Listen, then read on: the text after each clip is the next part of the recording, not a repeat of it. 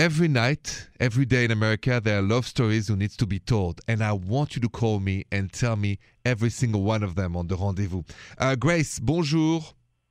Hello, bonjour. How are you? Bonjour, Grace. I'm good. I heard you said you had a romantic story for us tonight on the rendezvous. Yes. So my husband now, my boyfriend at the time, Yes. he's not a very affectionate person. And I wasn't sure how he was even going to propose or if he was going to. So I basically kind of popped the question in a conversation. I didn't think that it would be me proposing, but I was sitting with him one day and I casually said, hey, we've been together 3 years. Should we get married? And he said, sure, when? So to me, that was like a yes. But I couldn't believe that that's how easy sometimes I think men can be, And I said, what makes you want to marry me? And he said, it's your good values. You have good family values, and I can see you being my wife.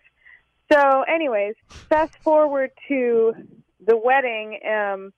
He ended up throwing an unbelievable wedding in Paris, by the way. And, my hometown.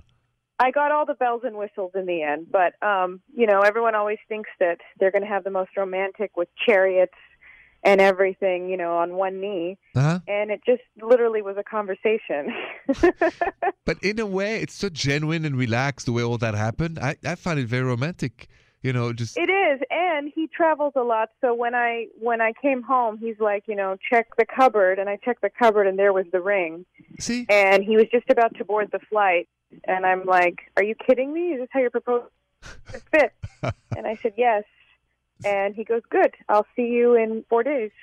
I like him. It's different than all the stories I've heard here, but this is another great way to express your love so casually and so naturally. It's organic. Exactly. I love it. Exactly. Thank you so much, Grace, for sharing that personal story. That's another good one. I mean, it's a key question. What makes you want to marry somebody else? Let's talk about that next on The Rendezvous.